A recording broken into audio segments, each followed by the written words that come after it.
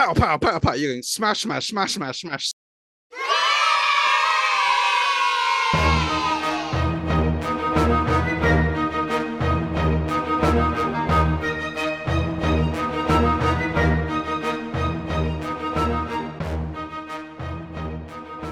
Here we go. Hello, I'm Darren Wait, Mason. I podcast with.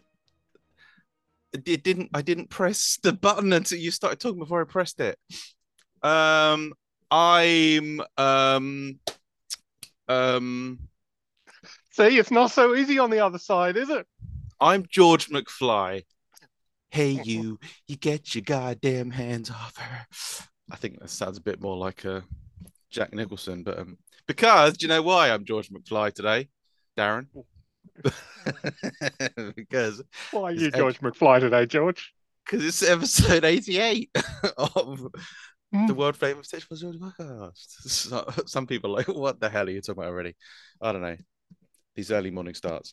Most podcasts have been going for like 10 years, like us, have reached episode 6,000. But, I've made this point before. I listen to others, and they are in the high hundreds, and I'm like, us slackers bumping along in the. Anyway, it's quality content. quality over content. Follow FU, John. Darren. Darren. I mean, F you, George. do you have any from last time? No. Sounds a follow up, by the way, new listeners, many new listeners. Well, I've got some follow up. So first of all, there's a television series produced by Apple TV. Well, it's released on the streaming service Apple TV Plus, made by Apple/BBC Studios. It's called Prehistoric Planet, and series one screened last year, and we're now allowed to call it series one because a couple of days ago, I'm speaking on 3rd of February 2023, a couple of days ago it was announced that series two is a thing and it's going to be released in May 2023. So obviously would love to say loads about it and can't. Not going to say a single thing about it apart from the fact that it exists. You've been involved in it, I've been involved in it, and many other people involved in it, and it's going to be pretty flipping No, it's awesome. just me and you, Darren. The whole bit. I can't even make that joke. I'd be Through excommunicated. every frame. We'd love to talk about Prehistoric Planet, but not today. We will sometime soon. So there's that. And then also follow up. Do you remember I was talking about the beasts of the Mesozoic Tyrannosaur range, and I showed the gigantic 1:18 scale T-Rex figure? Yep. Well, Hellion and I have made an unboxing video. We're next to make a review video, but look, here's the actual figure out of its box. Isn't that incredible? It's How big. good is that? It's I think I did measure it. It's over 70 centimeters. I've now completely forgotten. But yeah, it's just beautiful. I mean, a limited range of articulation in various of its joints. It's currently mounted on a stand, so it's not meant to be played with, not meant to be mobile. But there you go. That's what it looks like, listeners. What an idiot. Fantastic. What a So point that. presumably that's on your YouTube channel. Not yet, but we haven't finished editing, or we haven't made the review one. We've made the unboxing one. Point of order with this follow-up, Darren. It seems more like not so much follow-up as news. News from the world of Darren and John. The main piece of, I've now utterly baffled as to what category this should be in, but the main talking point for today, but it's also news from the world of Darren, certainly, is the publication of this beautiful new book, which I'll just hold up to the camera for our listeners. Why are you like this, Darren? Ancient Sea Reptiles, published in the UK by the Natural History Museum in London and published in the USA by Smithsonian Books. It's out now, and already it's been out it came out on the 28th of February, and we're now in the 3rd of March. So it's been out for a few days. and it's selling really well. Like a lot of places are actually sold out, which I put down to my, you know, vociferous advocacy on Twitter, on social media. But I'm guessing, of course, that you haven't got one because I know you don't Nope. do books. But to the people that have got it and said really nice things about it, thanks very much. There's a few really positive reviews already, and I wanted to do a bunch of things. First of all, just talk a little bit more about what's in the book, and then use it as a springboard to talk about the amazing marine reptiles of the Mesozoic, of the Triassic, Jurassic, and Cretaceous, because there's loads of interesting things to say about them. We're going to have to be very brief to keep it on time. So how does that sound? Okay, sounds Right. good. So first of all, if you know my book that I co-authored with Paul Barrett, first published in 2016, Dinosaurs, How They Lived and Evolved, well, which is soon to go to third edition, by the way. I'm currently making loads of changes for the next edition. Ancient Sea Reptiles, full title of which is Plesiosaurs, Ichthyosaurs, Mosasaurs, and more. Ancient Sea Reptiles, Plesiosaurs, Mosasaurs. It's sort of in the same format as that. So it's this size. This size? It's neither small nor large. It's somewhere in the middle. It's Sort of bookish size. yeah, it's Bigger about than a 200. novel. More than the biggest book you've ever seen. Exactly. It's about 200 pages. I really like the look of it. I really like the design. So it's this. There's like illustrations on almost every single page, quite possibly on every single. No, there's one that doesn't have nearly every single page, and mixture of diagrams, cladograms, and lots of really nice color specimen photos showing actual fossils. Of course, there are lots of really, really nice near complete or semi-complete Mesozoic marine reptile fossils. The fact that the book is published by the Natural History Museum, of course, they have one of the world's, possibly the world's, but I'm never sure, certainly one of the world's largest collections of Mesozoic marine reptiles. In particular, a huge collection of ichthyosaurs and plesiosaurs. They have a whole bunch of Triassic things as well. They have some Cretaceous mosasaurs as well. They have lots of turtly stuff also, but mostly ichthyosaurs and plesiosaurs is what they've got. Because, of course, here in Western Europe, Southern England in particular, we sort of are the home of certainly early and middle Jurassic marine reptiles, which is an interesting part of the discussion about these animals. Why is that so? So we've got loads of pictures of those, and also loads of pictures of loads of color artwork from various paleo artists, including Gabriel Aguito, Tosha Holman, Bob Nichols, Mark Whitten, Julia de Oliveira, Joshua Canupa, and others. I was just about to say, deliberately had a strict no Conway mandate on this book. Yeah, I was going to say, definitely seems like there was a bit of a no John Conway's club going on here. But I've just landed on page 81, and shock horror, it's not true. You've got there's two Conway illustrations in there. Oh, is it? Okay. There is. So, damn it. Well, those two. Oh, yeah. Okay. Because there's a section on marine pterosaurs and birds. A short section, because it says, like, if we're talking about marine reptiles, we've got to say there are pterosaurs and there are birds. Without pages, I think actually saying that section, you could do whole books on these things, on pterosaurs and on birds, obviously, which maybe one day I will.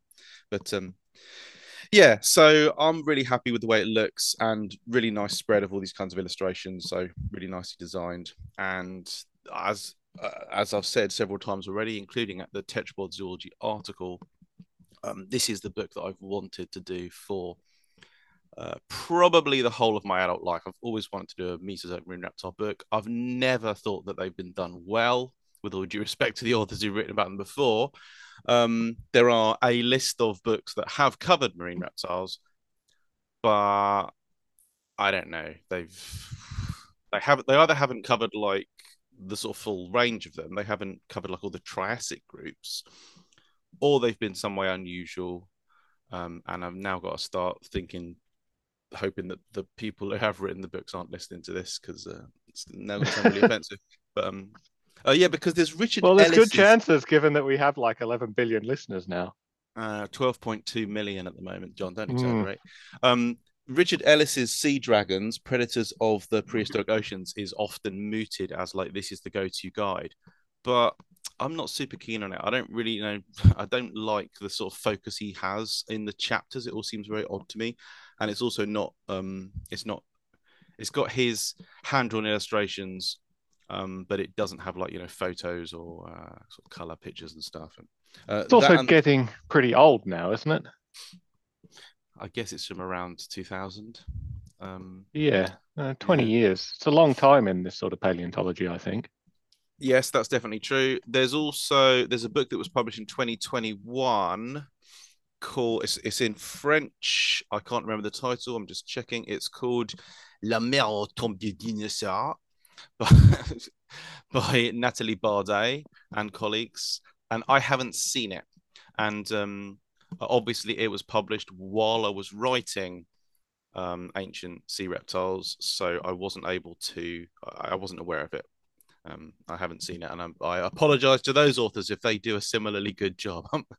fingers crossed. But of course, it's in French, and no disrespect to the millions of French, tens of millions, hundreds of billions of French-speaking humans worldwide. No offense intended to them, but I'm obviously talking about the English-speaking world.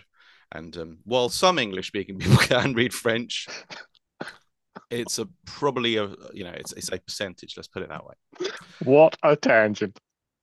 So, like, moving Newsflash on. there. Darren says some people that speak English can also speak French or read French, I guess. Oui, c'est vrai, mais moi, je parle non, non, je suis très désolé. Right, so let's see if we can get. It's going to have to be brief. See if we can get through five different topics related to the world of ancient sea reptiles. That pertains only to, I think I've already made this point, the Mesozoic marine reptiles, the animals of the Triassic, Jurassic, and Cretaceous. So this book goes through all the major groups in chapter by chapter order. It was very difficult to do like a chapter on here's everything about like lifestyle, here's everything about biomechanics, because then you end up spending like half the chapter talking about plesiosaurs, when later on you've got to also have a chapter that talks about, say, the evolution and diversity of plesiosaurs. So what I tended to do was instead, and also plesiosaurs, think about the things you want to say about plesiosaurs. Plesiosaurs are most famous for their necks, they're most famous for their flippers. Well, those things are so different from what you would want to say about, say, ichthyosaurs, that it seemed to me more sensible to do them in a partition group by group thing, which you always get some negative take on, because then it reads like a tour through the animal groups, which some people, which I can't avoid doing, when you're talking about the complexities of evolutionary history. Ramble. Ichthyosaurs, right? So here's my opening salvo on ichthyosaurs. The thing that I think is interesting about them is, so when I was a student, I'm a sort of kid of the 70s and 80s, and I really got academically interested in things like the late 80s and 90s, and I consider that my formative period. And I've said in many of the things I've written that I think, now I assume, I always think this is coincidental with to do with my own age, but it may well not be. It may be my own bias. I always think that actually the 60s, 70s, 80s, and 90s is when a lot changed in terms of our understanding of ancient life. And this is certainly true for dinosaurs. Talk about this all the time in dinosaurs. I think it's also true for Mesozoic marine reptiles. During the 80s and during the late 80s and early and mid 90s, it was a pivotal time of change. It was all of a sudden people started realizing that what had been the kind of like main thinking for much of the 20th century now needed to be removed, replaced, updated. And the ichthyosaur story when I was a student was that ichthyosaurs actually, in terms of the Mesozoic, had their heyday early on. They were predominantly animals of the Triassic and early Jurassic. That's when lots of diversity evolved. And then it got to the end of the early Jurassic, and then it was all downhill. It was a slow march to death and nothingness. It was like it was done. We are done. Now we've evolved into our final form. You know, the teardrop shaped, streamlined ophthalmosaurid type ichthyosaurs. Once you got to that, it was like it's all just Where do you go? You're done, right? You're done. Like, so that was the slow story. march into evolutionary senility. Exactly. So, yeah, and it was like there's maybe 2 or 3 genera at the end of the Jurassic, and in the Cretaceous there's one genus, Platypterygius, that squeaks through at low diversity. It's in the background. It's not very interesting, and they die out at some point. Who really cares why? That was the standard narrative. Now, it has remained the case that the Jurassic, from the really early on in the Jurassic, actually, until the end of the Jurassic, that was a time of really interesting diversification in ichthyosaurs, or ichthyopterygians, if you use the terminology that some experts do. They're very confused about this. There's all kinds of different like sizes and shapes and sort of unusual ones. The Grappidians, the Mixosaurs, the Cimospondylis, and the Shastosaurs. But the Jurassic is the time of the Parvipelvians, these more conventional shaped ones. The recent discoveries, phylogenetic studies, new species that have been named, better descriptions of their anatomy has shown that this conventional view pretty much completely wrong. In fact, there are more, at the genus level, there are more ichthyosaurs in the late Jurassic than there are in the early Jurassic. So it's not true that they were done and dusted in the early part of the Mesozoic. And in the Cretaceous, we now know that it's something like it's over 8 different lineages do survive across the Jurassic Cretaceous boundary. And in the Cretaceous, there's still substantial there's this difference between disparity and diversity. So diversity means species number. There's a fairly good diversity, fairly good number of them, and they're moderately disparate in terms of sizes, jaw form, tooth anatomy, lifestyles. So there is a different story relative to what was always thought to be the case, but they do all belong basically to a single clade. They're not a single family level clade. They are all ophthalmosaurids of some sort. So there is kind of a reduced diversity, but there's a high species level diversity, and disparity is moderate. So that's I've tried. Yeah. So I've got to say, it doesn't sound like the traditional story to me is completely blown out of the water. It just looks like, as you might expect, as you discover more fossils, it expands somewhat. So maybe the difference is that there's no decline in the Jurassic. Like it used to be thought there was a decline in the Jurassic, and there just isn't. Yeah. But there does seem to be a significant loss of ichthyosaurs into the Cretaceous, right? There's not anything like the diversity and disparity you had in the Jurassic. Yeah, that's true. You lose all the sort of weird, interesting forms and skull shapes that you had in the Triassic and Jurassic. That's definitely true. But yeah, the conventional narrative that if you were swimming around in the Cretaceous seas and you were paying attention to plesiosaurs and fishes and stuff, there might be a shadowy ichthyosaur in the background, just one, and it's some rare thing at the edge of ecosystems and it's not doing anything interesting. That is certainly not the case. They are still quite an important force in the early Cretaceous. So that's one of the things I say, which is kind of new. Something else that's also super interesting, going back to the early Jurassic stuff, is this diversity that you have in early Jurassic Parvipelvians. So here I'm not talking about really archaic ichthyosaurs with the crushing teeth and weird short skulls and stuff. I'm not talking about those. But in groups like leptonectids, which are these, or urinosaurians, 2 different names, these vaguely swordfish-like ichthyosaurs, and they live alongside a group of very large, robust-skulled, big-toothed, long flippered ones called the temnodontosaurs. What are leptonectids and temnodontosaurs actually doing? And there's little sort of mentions of possibilities here and there in the ichthyosaur literature, but nobody's ever really sort of pulled it all together and discussed it at length. The closest to it is Chris McGowan's like mid-80s book, Dragons, Spitfires and Sea Dragons, where he does review a bit of ichthyosaur diversity in quite useful fashion for the time. But yeah, I have said, like, this is what we know about leptonectid / uranosaurians. I really like those guys. Giant eyes, often surprisingly big. Like the largest of them are sort of like 6-7 meters long. I said temnodontosaurs have got long flippers. These leptonectids do as well, and generally incredibly long, slender, pointed snouts, which of course have led people to mostly imagine them as billfish-like predators, that they were sort of zipping around like. This is to show you a picture. That's a Uranosaurus, to give you a reminder of the animals we're talking about. Yeah. You can see a massive overbite. The lower jaw in that animal is really short. The upper jaw is incredibly long.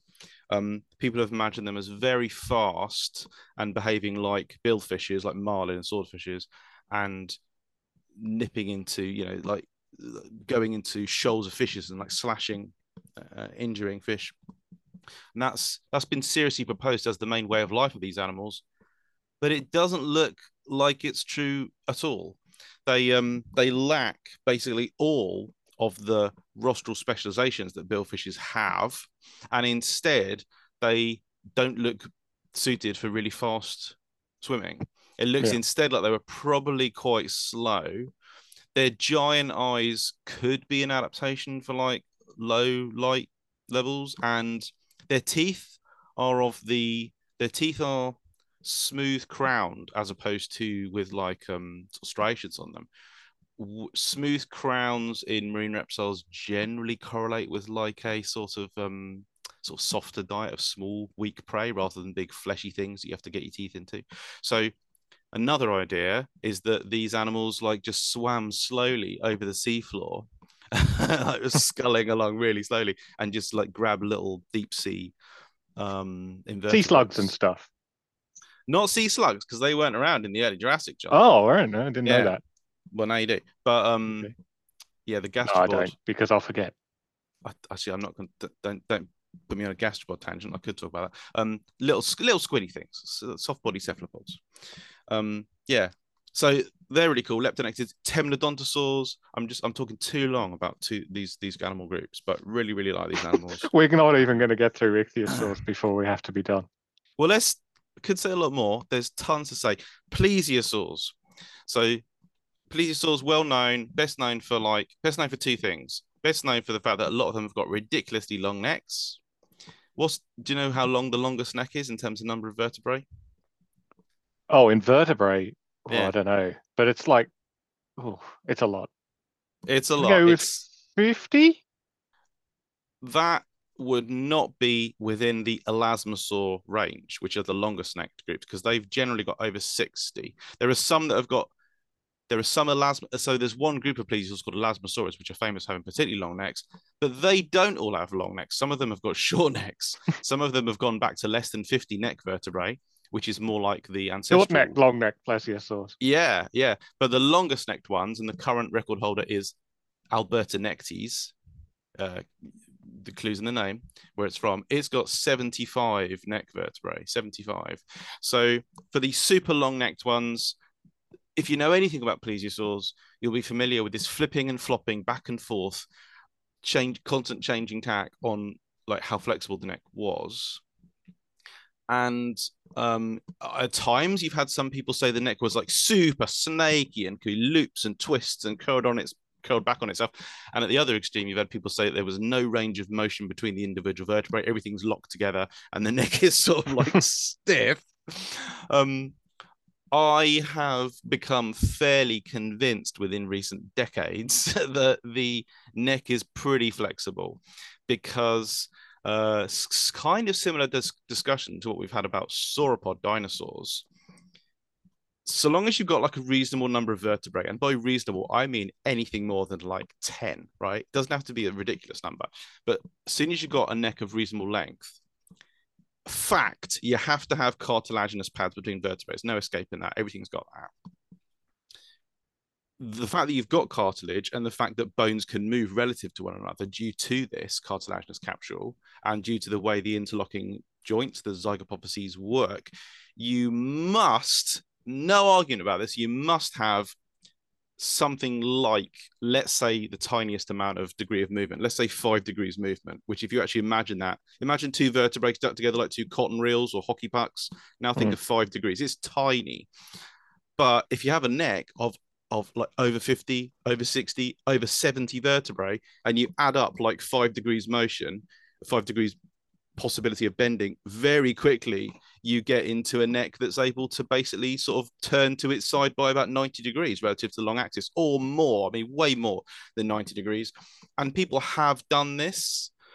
There's a couple of really nice studies. There's one led by Maria Zamet in particular that I really like, where they did work out the range of motion, even allowing for just a small degree of change of angle between adjacent vertebrae. And you find, no doubt, the long-necked ones, or even the mid-necked ones, they can basically bend the neck 180 degrees. They can look behind themselves. They can bend it up. They can bend it down. And of course, why would they just bend it in one plane, just one curve? Why not have like a couple of sort of sinuous curves? So we don't want to go back to the late 1800s style of reconstructions where people showed the necks as like floppy and noodly, or sort of like a sort of twisty snake curling back on its back. We don't want to go back to that. That does seem to be overdone. But you certainly should imagine them having a reasonable range of neck movement. So there's that, right?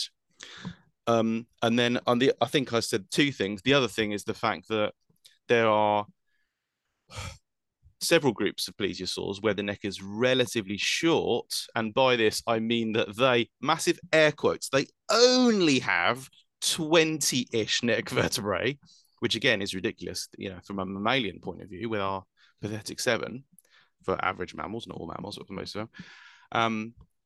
And yeah, they've got a relatively short neck and relatively large head. And this pliosauromorph, large-headed, short-necked form evolved at least 3 times. And of course, here, I'm not going to refer people back to that episode because I hate it so much. We did really early on a plesiosaur episode, didn't we? And it was utter chaos. So, and that utter chaosness is, what's the word there? Chaos. I'm not sure chaos is quite the right way to describe it, but it was fairly unfollowable. Unless you already knew all these groups, then oh wow, did you get lost? Yeah, and that's kind of the point of my plesiosaur chapter here. It's like plesiosaur phylogeny is really complicated because, so again, so this is me going back to what I said about things changing, like, within recent decades. When I was a student, it was the pliosauroid versus plesiosauroid system. So the long-necked ones, the plesiosauroids, they were doing the long neck thing, and their necks were getting longer and longer over time, culminating in the late Cretaceous giant elasmosaurids. And the pliosauroids, 3 or 4 groups of short-necked ones, and they were becoming bigger and more predatory, and their necks were becoming shorter over time. Now, this system was developed in the 1950s and 60s, predominantly by Samuel Wells, very respected worker, did loads of great stuff, particularly on elasmosaurids. And what's not tremendously well known, unless you're a specialist, is that this simple system of plesiosaur phylogeny actually replaced a horrendously and hilariously complicated one of the first decades of the 20th century. So there's papers from the 20s and 30s, in fact, all the way up to the 60s, where other plesiosaur workers were saying there is so much diversity, particularly in the form of the pectoral girdle, because plesiosaurs got these gigantic plate-like coracoids and scapulae shoulder blades like on the underside of the body, and the pelvic girdle as well. People were like, there's so much complexity and diversity in that. There's so much diversity in proportions. Their vertebrae are actually really diverse in terms of, the specific configuration, how they fit together and whatnot, that it looks like there's like 30 families, and there's repeated evolution of short necks, repeated evolution of large heads. And the Wells system, plesiosaurids versus pliosauroids, overturned that, and everyone accepted it, mostly due to the influence of Alfred Romer, whose textbooks of the mid 20th century have been, massively influential in like nearly everything in invertebrate history. But yeah, it's wrong. It's like, no, their phylogeny was actually really complicated. The pliosauromorph, relatively short-necked form, evolved repeatedly from long-necked ancestors. Even within the groups like, say, the pliosaurids, specifically the group that includes Liopleurodon and Pliosaurus and Kronosaurus, and oh dear, that name. Controversy. Even within these individual family level groups, they start out as plesiosauromorph. They start out as long-necked, and then in their history, they become short-necked. So, and then within individual families, air quotes around families, you have some members of the groups convergently evolving features that make them look like members of totally different groups. So, like in No, I'm not even going to go down that route. I'm just going to start talking about convergences that happen within specific groups like polycotylids, and it's oh dear. It's so basically by the book. It's covered in the book. So I think, So I think the takeaway there is the gross morphology of a plesiosaur is not a very good guide to where it actually fits in the family tree, right? Yeah, the long neck, correct. short neck thing doesn't work when you're trying to figure out how something's related to another thing. Which is yeah. Okay, well, yeah, it's not really surprising. What is a little bit surprising, I mean, it's a little bit surprising, I suppose, that there's so much convergence going on. But swimming animals, I don't know. It feels to me like swimming animals have convergences in a stronger way than I think this they harks are more back. morphologically constrained in some ways, right? There's certain shapes that just don't work. Well, So that's true. But then you could say that what you kind of are getting at there, gross morphology, plesiosaurs are basically all in gross morphological terms pretty conservative anyway. They're sort of the same basic body shape. It's so yes. this idea that like big heads and short necks and a few other details are the things that group them together is like, that seems like, with all due respect to the authors that pushed it, that's a really superficial understanding of like where it's at. Because it's like, how do you determine how organisms are related to one another? Now, in the living world, we know that like basically molecular, genes are the key, unfortunately. But forget about genetics now, because our knowledge of fossils when it comes to genetics is somewhat limited, to say the least.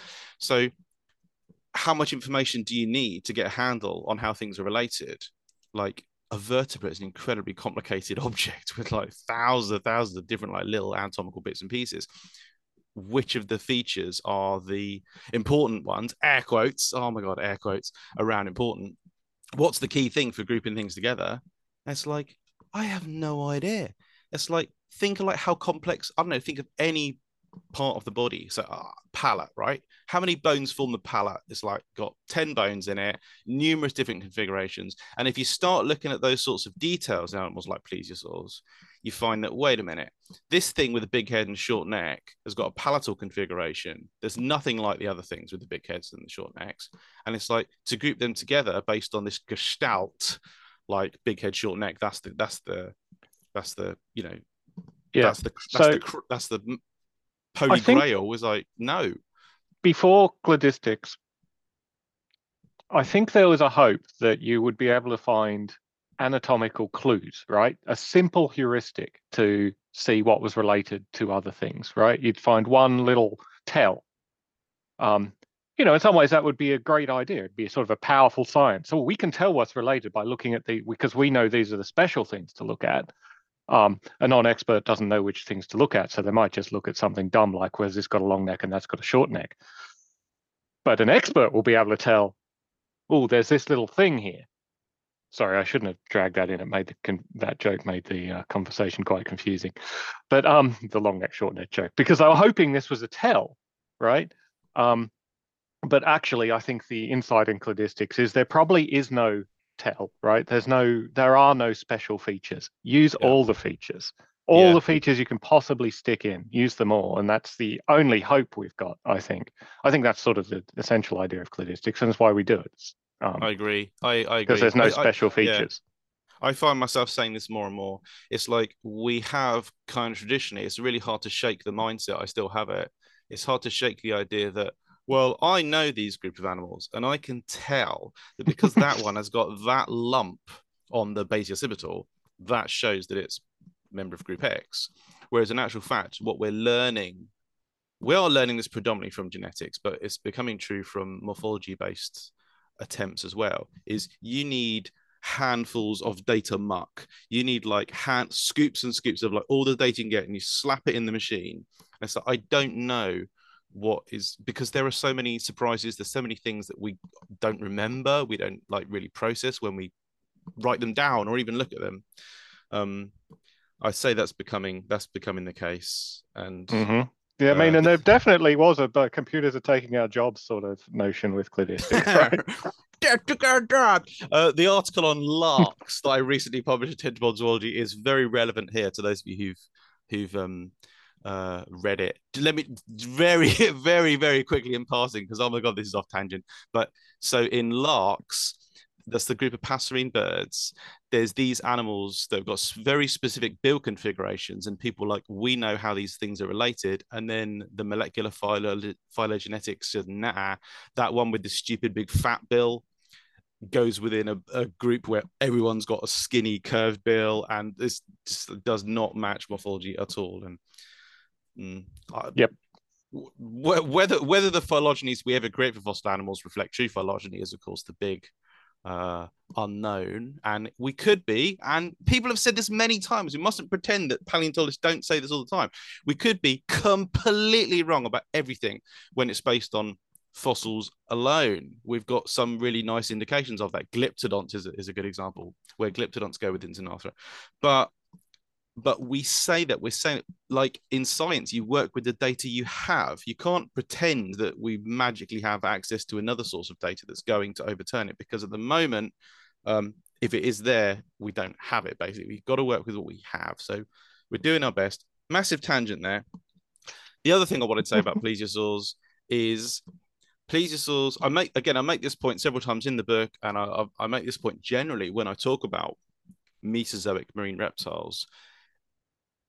There was kind of an implication, again, I feel like this could be my own, I was listening to the wrong people or reading the wrong books, but the implication I always got that these animals, they're just not that great. They're like whales and dolphins. Oh my God, have you ever seen a dolphin jump? It's beautiful. It can jump a mile out of the water.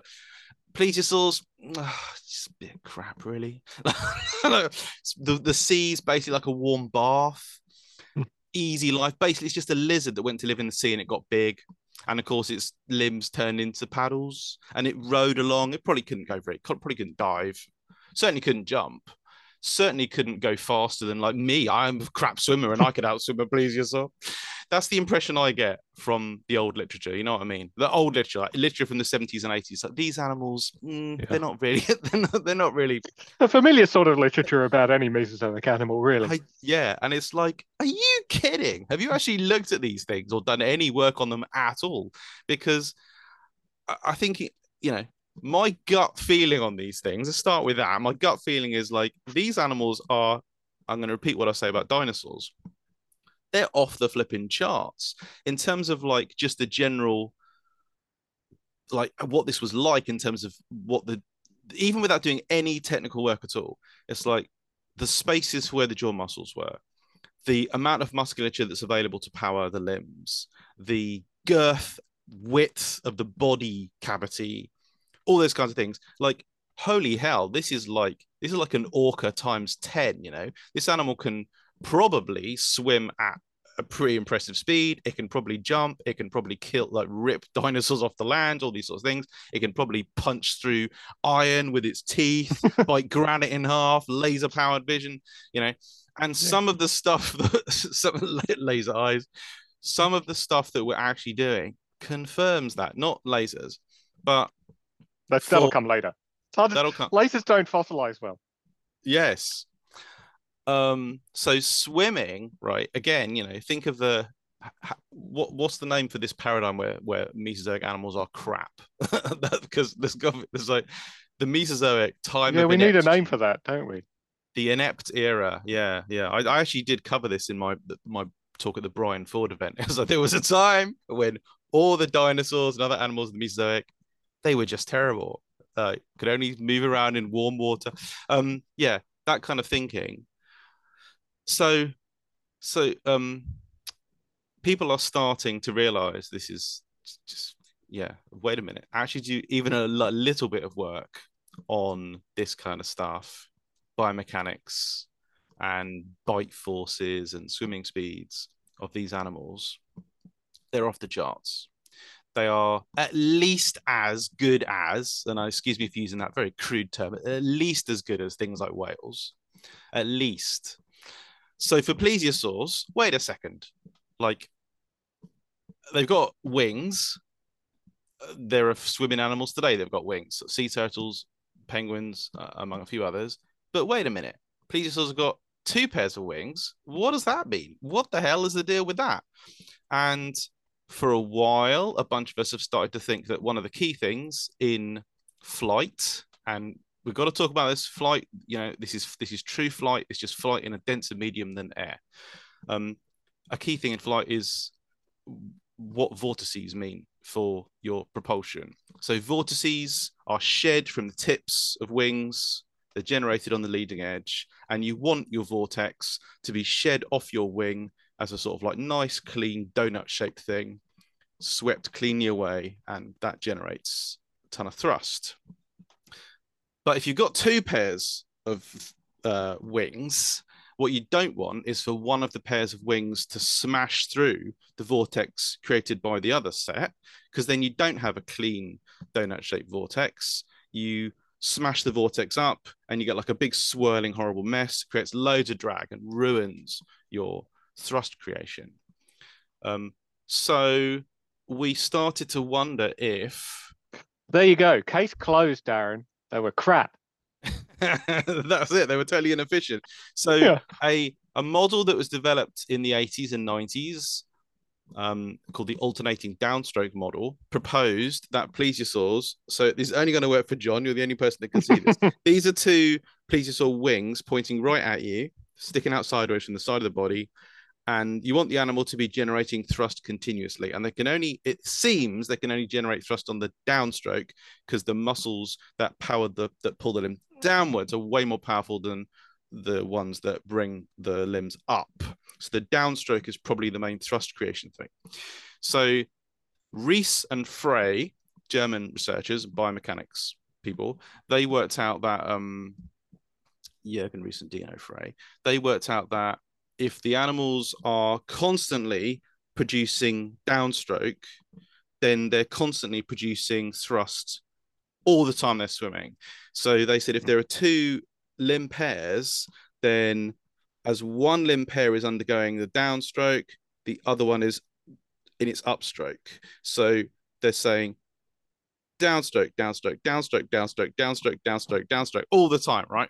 But with alternating limb sets. And I hope that makes sense for those of you who can't see me flipping my hands up and down. I think the alternating concept's pretty simple. I think people get it without seeing the flipping. All right, yes. Yeah. But then now the vortex issue. So vortex is shed at the end of the downstroke. So if you now are doing the downstroke with the first pair, and then the second pair of limbs, the posterior set of limbs, wings, is meant to undergo its upstroke, it's now undergoing its upstroke through the vortex shed by the first one. So basically, rather than going pow, pow, pow, pow, you're going smash, smash, smash, smash, smash, smashing through the vortices constantly and creating loads of this big swirling mass of mess. It doesn't work. And I'm not just saying this intuitively. People have built robots and tested this, and there's now very good understanding of what it actually means in terms of, actual actual propulsion. So in 2017, a team led by Luke Muscat at the University of Southampton, I was on this. Colin Palmer, who you'll know because of his pterosaur work, he was on it. So were a bunch of other people. We built a robotic rig in a flume tank. Did it have laser eyes? It didn't, because it turns out that's not that important for this. Oh, really? It's nothing to do with swimming. Stay tuned. Yeah, I think this research is now fairly well known. I really like it. And what we basically were able to show, and we weren't the first to say this, but the first to demonstrate it with robots and lasers and stuff, is that rather than having the alternating downstroke model doesn't work, but if you have the limbs in a phased system, so they're really closely matching like precisely how they undergo So the hang on, so downstroke. you're saying it didn't have lasers, but it did have phasers? I hope I didn't say phases. Oh, phased. It's a phased system. So they're actually able to time precisely the movement of the wing sets so that the posterior wing pair can capture the vortex that's shed by the first wing pair. And by doing this, they can capture, they capture the vortex, and they like push that vortex away with the second, describing it in crude terms, just pushing it away with the second limb set boosts performance by up to, well, they could generate 60% more thrust and swim at 40% higher efficiency than not doing it this way. So like the energetic, return and what it actually means in terms of thrust and stuff, absolutely huge. So it's a big deal. And if we favor the view that evolution mostly works towards greater efficiency, and it doesn't always, as we covered this actually a couple of episodes ago. Sexual selection means that organisms do all kinds of inefficient things. But if we mostly favor the view that organisms work to efficiency, and certainly if you're a swimmer, you should swim because you want to be fast to catch fish and whatnot and escape predators, then this is so efficient and allows such speed that it is likely that it's the system that they did actually use. So we tested it, that the plesiosaur flippers that we built, we based the flippers on the collard plesiosaur, which is a juvenile romaliosauride plesiosaur with soft tissue preservation on the flippers. Which means that we've tested the flippers of one particular kind of plesiosaur. And of course, plesiosaurs are actually quite variable in terms of flipper form. So our next step, and we're working on this right now, is to produce models of flippers of other plesiosaur groups and test them in the same way. So so that research is in progress. And it's in keeping with, I basically think that it means that plesiosaurs were doing something that's really quite different from anything alive today. They were way more sort of probably speedy, maneuverable, efficient than people have really appreciated before. And here's a tangent that I'll keep really brief. I was really interested to discover that the same phased system of vortex capture was discovered independently by James Cameron and his team during the making of Avatar. So they've got these four-winged creatures called the Ikran or the Banshees, and obviously the creatures of Avatar have been discussed a lot recently because the second movie, The Way of Water, and if you watch the wing phasing in Avatar, the Ikran don't just do alternating up down. They also have like a phase thing. And there's a making of video where James Cameron says exactly what I've just said. He said they discovered, and I didn't know this until a couple of months ago, they said they found that if the second wing pair came up through the vortex, it caused more drag than thrust, and therefore they have the two operating in closer synchrony so that there's this vortex capture. I'm like, what? You guys discovered that independently of our 2017 plesiosaur study? Yeah. So I thought that was really interesting. I'm pretty sure they didn't read our study and then nick it, because I think the timing shows that they were doing it. I've lost track of time. I got no sense of when. Avatar's years ago, isn't it? It's like 2000. The original one. The first one, It's a long time ago. Yeah, long time ago. Well, those were the two things I wanted to say about plesiosaurs. I wanted to say some stuff about Thalattosaucians, the sea crocs, mosasaurs, the fact that there's reasons for thinking that they might have evolved their pelagic body form more than once, which is sort of connected to what we were saying about. It's sort of connected, but also not to what we're saying about plesiosaurs. And then finally, the main event, which is the Triassic groups that haven't been really covered in depth So before. hang on. You wanted to talk about two other big groups plus a whole bunch of Triassic groups, and you thought this was going to fit somehow. Mm-hmm. Yeah, Yeah. I maybe don't, not a very. no. We Yeah. could possibly do Hmm. one more. One more. Well, should we bother? No, I think we should. I think we should stop there and like leave it Okay. for All other right. We'll do a episodes. two-parter. We'll do next week. We'll do the sea crocs, mosasaurs, and all And these Triassic groups. There's quite a lot Triassic of them, isn't there? thing. Yeah, but it's not like you don't have to go. Yeah, but I'm not. yeah, I'm not imagining for a minute that we'll talk for half an hour about Hoopasukians. I'm saying, and then there's the Triassic things, and here's yeah, but how. they're morphologically diverse, aren't they? So there's interesting things to say about them. Is that, or am I completely wrong about that? No, that's totally true. That is accurate. You're right. Yeah. So just it's not just going to be a listing of yeah. So there's that and therefore People love lists of names that mean nothing. Oh, and yeah. So then actually, all those things.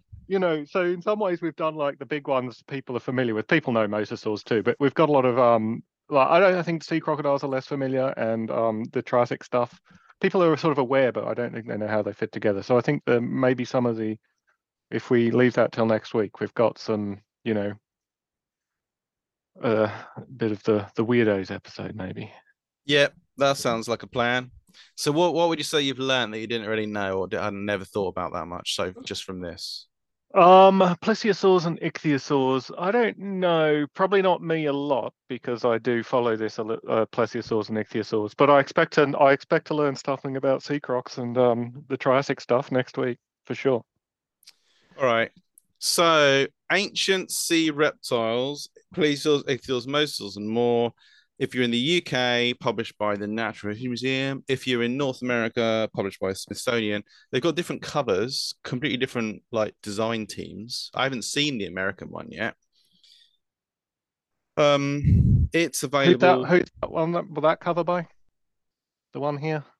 It's by Haider Jaffrey, who's a new young paleo artist. I think in Pakistan. I'm not completely sure about that, but Nice picture.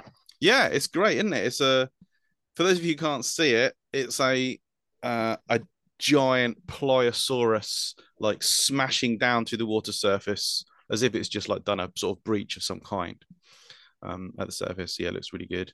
And it's a very blue book. If you just flick through the pages, you get this overwhelming sense of like sort of aquatic-y marine feel to it. The book Funny is that. yeah, it's very reasonably priced. I think its retail price is £20 in the UK, but quite a few places are doing it at like less than £17, around £15, which I certainly consider affordable for a book of this sort. In the US, it's something like $25, but again, I think there's like sort of special offers on Amazon and stuff. Amazon are actually doing the best deal for it worldwide, and they sold well enough over the last couple of days that a lot of places have sold out, which is really good. So I have got sales data.